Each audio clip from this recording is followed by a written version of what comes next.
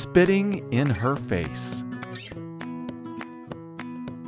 Miriam was a sister of Moses and Aaron. One day, she and Moses' wife had a disagreement. Because of this, Miriam and Aaron started criticizing Moses, calling his wife an Arabian woman, a Cushite. They said, "Moses isn't the only one that God speaks through. He also speaks through us." The Lord heard this complaining and knew that Moses was a quiet and humble man. Suddenly the Lord said, "Moses, Aaron, Miriam, come to the tent of meetings."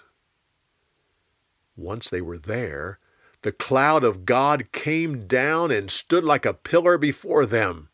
He said, "Aaron and Miriam, step forward." Once they did, the Lord said, "When I talk to you or one of the prophets within the camp, I speak in dreams and visions.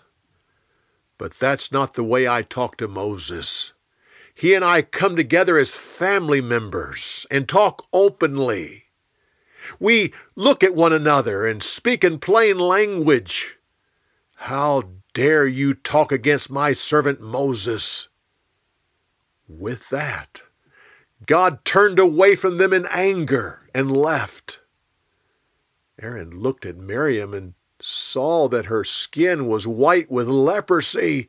He cried out to Moses, "Please, my Lord, don't punish us for our foolish talking. Please don't let your sister be like a baby who is born dead, whose flesh is rotting away." Moses cried out to God, "Oh, my Lord, please heal my sister." God said, "I'll heal her. Still, if her father spit in her face, she would live in disgrace for 7 days. So she is to stay outside the camp for 7 days." So Miriam was taken outside the camp, and she stayed there for 7 days.